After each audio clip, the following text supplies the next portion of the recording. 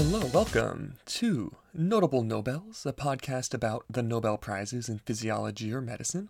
My name is Harrison Doolin. I am a PhD candidate at the University of California, Riverside, and I will be your host for this web series.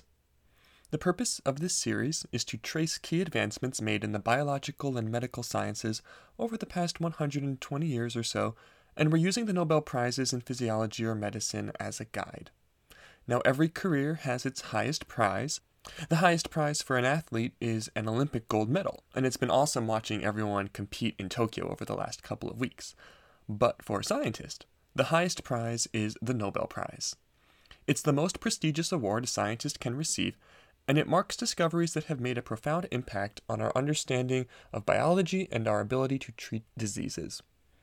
Today's episode is the third of a three-part series looking at Nobel Prizes awarded for the discovery of antibiotics, one of the most important discoveries in the history of medicine.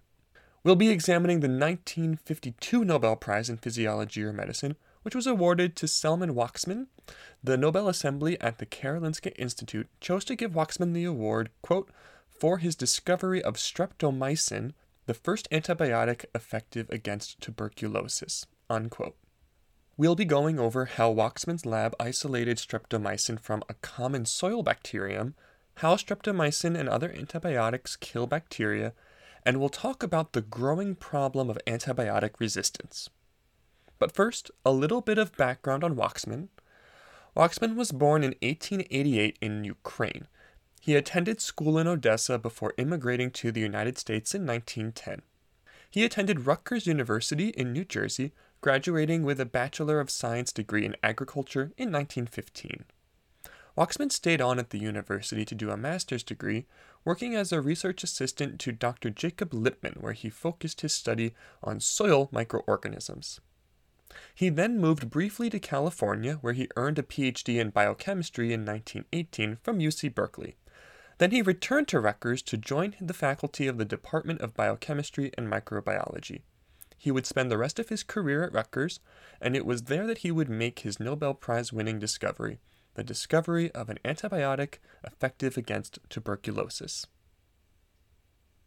So what was the big deal about tuberculosis back in Waksman's day?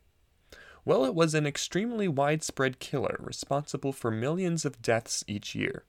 The cause of the disease was determined to be a bacterium called Mycobacterium tuberculosis, a discovery that had been made by Robert Koch in 1882 that would earn Koch his Nobel Prize in Physiology or Medicine. The disease typically begins when the tuberculosis bacteria infect a person's lungs. Once inside the lungs, the bacteria infect special cells of the innate immune system called macrophages. Macrophages are like ground troops for the innate immune system, and they are normally very good at eliminating invading bacteria. However, they are unable to kill Mycobacterium tuberculosis. The bacteria take advantage of this, and they set up an infection inside the macrophages. The bacteria can lie dormant for a very long time, sometimes years, and in most cases, a person is infected for life unless they receive treatment. As the bacteria replicate and spread throughout the lung tissue becomes damaged. The person will have trouble breathing and will begin coughing up blood. If the infection manages to spread beyond the lungs, the bacteria can invade other organs, which can lead to widespread organ damage. If left untreated, damage to the lungs and other organs will eventually be fatal. Unfortunately, back in Waksman's day, the options for treating infected tuberculosis patients were few. However, Koch's discovery that tuberculosis disease was an airborne bacterial infection informed how public health measures could combat the disease. Cities began implementing sanitation standards, and people in the active contagious stage of the disease could be quarantined at special sanatoriums. Additionally, Koch's discovery allowed scientists to work with the bacteria in the lab, and many scientists began working on a vaccine against the pathogen. And their efforts were not without result. In 1921, an important breakthrough was made in the fight against tuberculosis with the development of a vaccine called the BCG vaccine, which is still in use today. This vaccine had taken scientists at the Pasteur Institute in France 13 years to develop. They started by growing the isolated tuberculosis bacterium in their lab. They were growing the bacterium in a special media containing glycine, potatoes, and bull bile. I don't know how they arrived at that combination of ingredients, but that's where they landed. They noticed that tuberculosis bacteria grown in this media seemed to make animals less sick.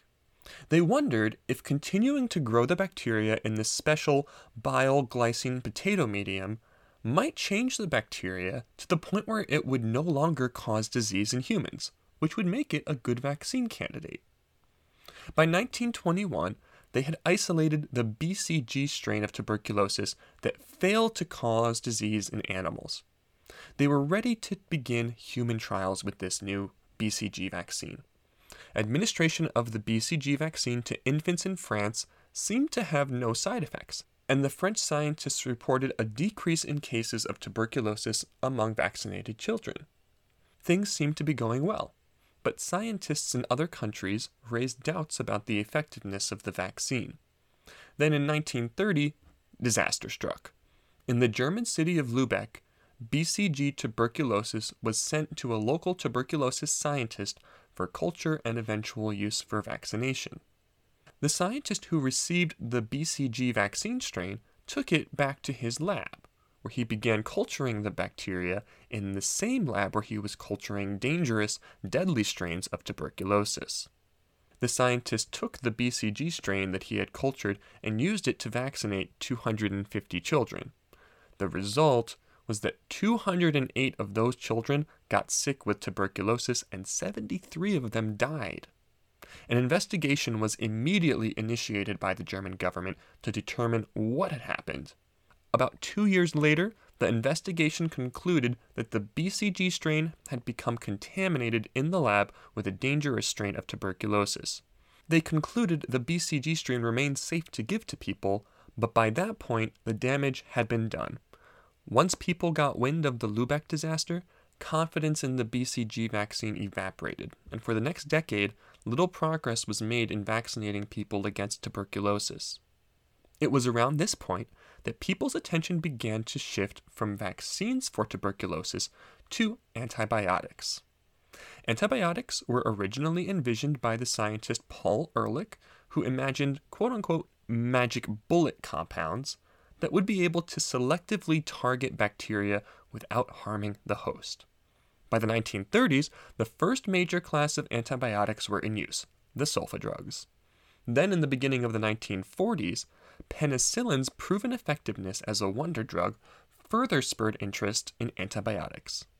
However, both the sulfa drugs and the penicillins proved ineffective against tuberculosis. The hunt was on for an antibiotic that could work against this particularly widespread, deadly killer. This brings us back to Waksman. Waksman had spent most of his scientific career working in agriculture. His main area of expertise was in soil microorganisms. This isn't an area of study one would expect to have a big impact on the medical field. However, Waksman began working with a family of common soil bacteria called actinomycetes. These organisms had originally been studied for their role in decomposition, but it had also been discovered that certain members of this family of bacteria could inhibit the growth of other bacteria as well as fungi. This property of the actinomycetes to block the growth of other microbes was the same property that had attracted Alexander Fleming to the mold that made penicillin. Here's a quote from Waksman's Nobel lecture explaining how he began his research.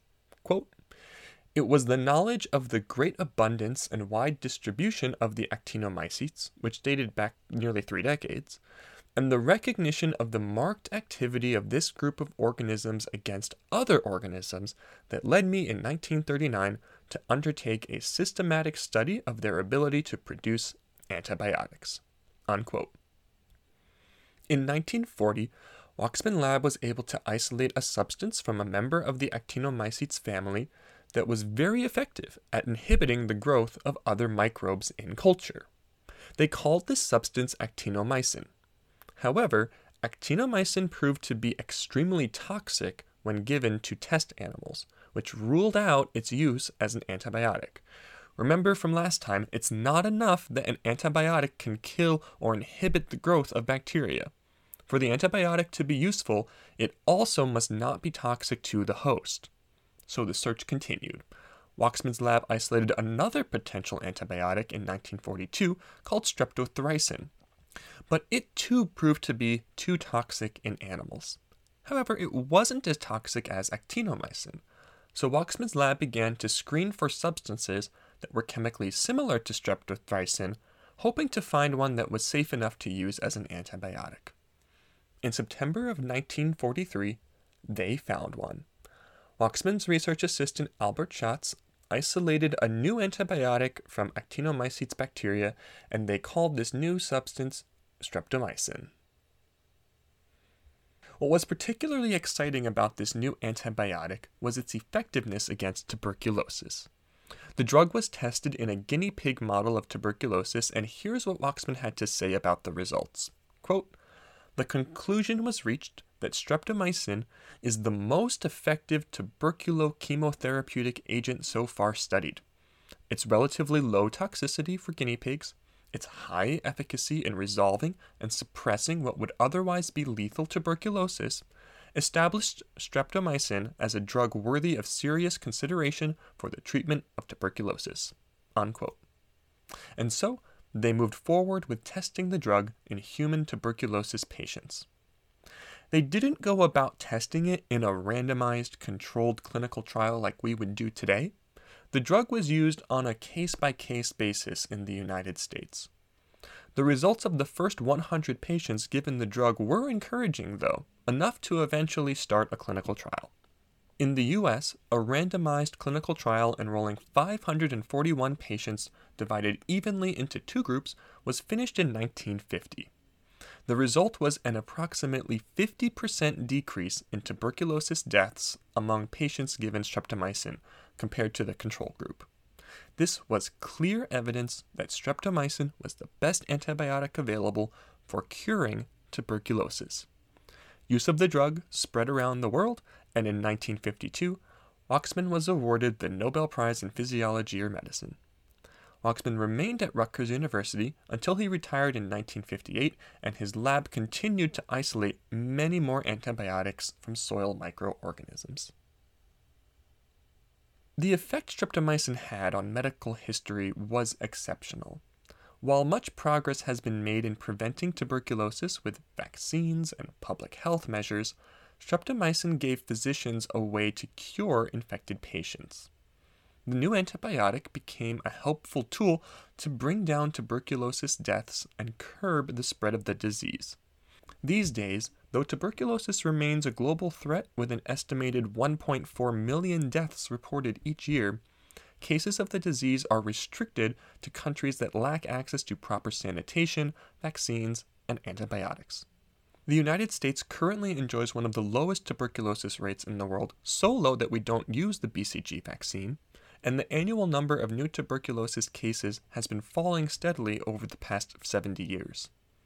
Antibiotics are the main treatment used to cure tuberculosis patients, though streptomycin is no longer the first-line treatment. Even back in Waxman's day, it was noted that streptomycin had the unfortunate side effect of sometimes causing permanent deafness, which is obviously a very serious side effect. Additionally, there is a growing problem of antibiotic-resistant strains of Mycobacterium tuberculosis. Streptomycin-resistant strains of tuberculosis were noticed even before Waxman got his Nobel Prize.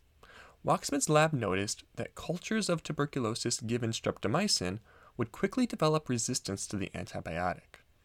This led Waxman to make the following comment during his Nobel lecture, quote, "The problem of variation in sensitivity of different strains of the same organism to streptomycin and the increasing resistance of the bacteria on prolonged contact with it are of considerable theoretical and practical importance." Unquote.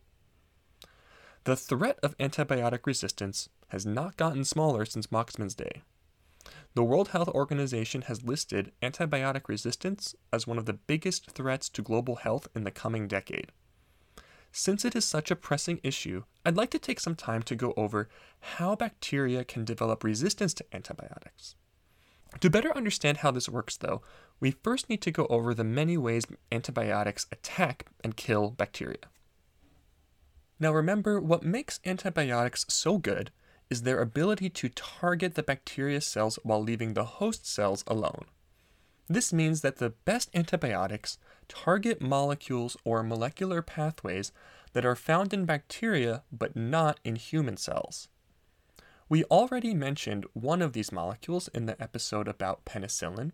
Penicillin belongs to a family of antibiotics called beta-lactams, and these all have the same mechanism of action. Beta-lactams block the synthesis of bacteria cell walls. They do this by targeting a molecule called peptidoglycan that is a critical component of the bacteria cell wall. Since mammalian cells do not have a cell wall, beta-lactams can specifically target and kill the bacteria cells while not harming the human cells. But cell walls aren't the only target antibiotics can choose. Antibiotics can also target bacteria metabolic pathways. Metabolic pathways involve the production of a specific chemical for a cell to use. For example, bacteria have enzymes that are used to synthesize a molecule called folate, also called vitamin B9. Folate is a necessary vitamin used in DNA and RNA synthesis by both animal cells and bacteria cells. However, while bacteria synthesize their own folate, humans don't. We get our vitamin B9 from our diet. This means folate synthesis only happens in the bacteria, and so it can be targeted by antibiotics without affecting the human cells. The class of antibiotics that target the folate metabolic pathway are the sulfa drugs, which we talked about previously on this podcast. Now, while it makes sense that antibiotics would target things like cell walls and folate synthesis, which have no homologs in mammalian cells, other antibiotics target things like protein and nucleic acid synthesis.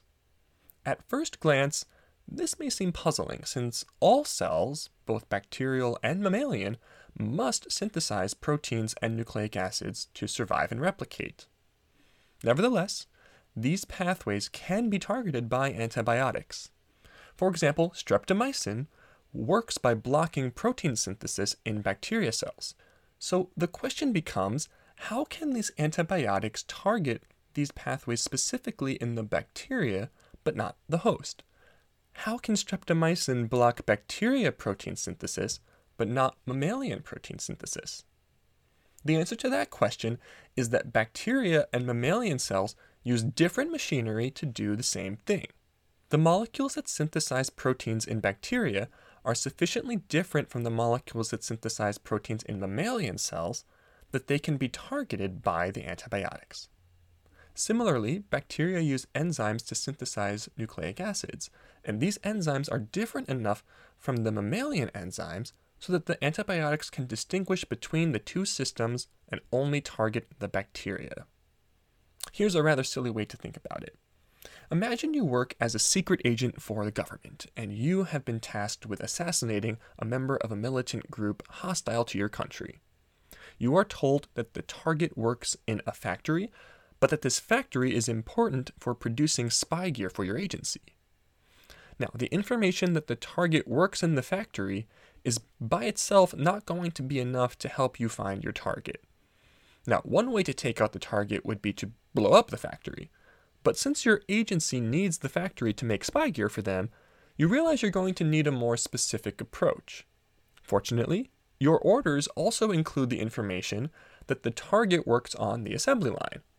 This is good. This is more specific. It rules out delivery drivers and upper management, but there will still be lots of other people on the assembly line who will be doing the same job as the target, and you don't want to take out those other people. So how can you specifically target the militant? Fortunately, again, your orders tell you that the target will be wearing a pink shirt, brown pants, and yellow sneakers. This information makes the target look different enough from the other workers that you can specifically snipe him from your perch across the street. Now, as you might have guessed, the sniper is like the antibiotic. Just like the appearance of the sniper's target is different enough from the surrounding workers, the bacteria molecules look sufficiently different from the surrounding mammalian molecules that they can be targeted by the antibiotics even if those molecules do the same task inside the cell. Now that we have a more molecular understanding of how the antibiotics work, let's talk a bit about how bacteria can develop resistance to antibiotics. One of the more straightforward ways bacteria can be resistant to antibiotic treatment is to prevent the antibiotic from getting inside the bacteria cell. Some bacteria do this by infecting the cells of their host, so they'll hide out inside the infected cell, and that infected cell will sort of act as a barrier to prevent the bacteria from coming into contact with antimicrobial compounds. Other bacteria will build their own barriers, and these are called biofilms. The bacteria can hide out in these slime-like biofilm structures, which can block antibiotics from reaching the bacteria. If the antibiotic should still manage to enter the bacteria cell, a second way bacteria can resist antibiotics is by kicking the antibiotic back out again. Bacteria have many different types of secretory systems and efflux pumps that can remove the antibiotic should it end up inside the bacteria. A third way bacteria can resist antibiotics is by chemically modifying the antibiotic so that it can no longer do its job. An example of this are the beta-lactamases, which can inactivate the beta-lactam antibiotics, including penicillin. The beta-lactamases chemically alter the penicillin so that it can no longer bind to its target molecule, which allows the bacteria to grow even in the presence of the penicillin. Bacteria that have these enzymes or other genes that confer resistance can give these genes to their progeny and can also give these genes to neighboring bacteria in a process called horizontal gene transfer. The result is that resistance genes can be passed around a colony of bacteria and allow for rapid development of resistance to antibiotics. The fourth way bacteria can develop resistance to antibiotics is the more traditional way people think about resistance. Rather than chemically modifying the antibiotic, the bacteria can also evolve chemical changes in the target molecule that the antibiotic is designed to attack. This change will be such that the antibiotic can no longer recognize the molecule it's supposed to attack. So let's go back to our sniper example. Let's suppose that the sniper is on the lookout for the assembly line worker in the pink shirt, brown pants, and yellow sneakers. But suppose the target changes their clothes and shows up to work with a blue shirt instead of a pink shirt. The sniper wouldn't shoot the target now. So this is sort of what happens when the bacteria mutate. If the bacteria have a mutant protein that the antibiotic can no longer recognize, the antibiotic won't work anymore. In light of all these ways bacteria can resist antibiotic treatment, there are a few different practices doctors use to prevent the spread of antibiotic resistance. One of the easiest methods is to only use antibiotics when needed. If you have a light infection that can be cured with bed rest and fluids and isn't too serious, antibiotics may not be necessary. However, if antibiotics are given, then it is important that you take the full course of antibiotics, even if you start to feel better, since you don't want to give the resistant bacteria a chance to spread the resistance to any leftover susceptible bacteria. Another practice is to sequence the DNA of the bacteria infecting a patient to check for known mutations that confer antibiotic resistance. This allows the doctor to prescribe antibiotics that will have a better shot at clearing the infection. There's no point in giving the antibiotic if you know the bacteria is resistant to it, right? Finally, a common practice is to give different classes of antibiotics simultaneously, and specifically to use antibiotics that work by different mechanisms. For example, a common treatment for tuberculosis is to take the antibiotics rifampin and isoniazid together. Now, rifampin works by blocking bacteria RNA synthesis, while isoniazid works by a completely different mechanism, blocking bacteria's cell wall synthesis. The logic is that even if the bacteria develop resistance to one of these antibiotics, they will still be susceptible to the other, so you can still clear the bacteria and prevent the spread of resistant strains. Now, all these practices together may help curb the spread of antibiotic resistance, but unfortunately, antibiotic resistance is still spreading. Strains of tuberculosis called extensively drug-resistant TB have been isolated around the world, and these strains are almost untreatable at this point. So more research is needed to find new strategies that can target these resistant strains and to prevent their spread. However, in the meantime, antibiotics remain one of the most amazing discoveries in the history of medicine. They continue to save millions and millions of lives every year, and they remain one of our best weapons in our fight against bacterial diseases. So that concludes this 11th episode of Notable Nobels. This episode was recorded on August 15th, 2021. I want to thank Digital Mind Productions for providing the music. Next time on Notable Nobels, we will be discussing an extremely controversial chemical that, while having an amazing benefit for human health, would also help spark the modern environmentalist movement and the creation of the United States Environmental Protection Agency. So what was that chemical? Well, listen next time to find out. Thanks so much for listening. We'll see you then.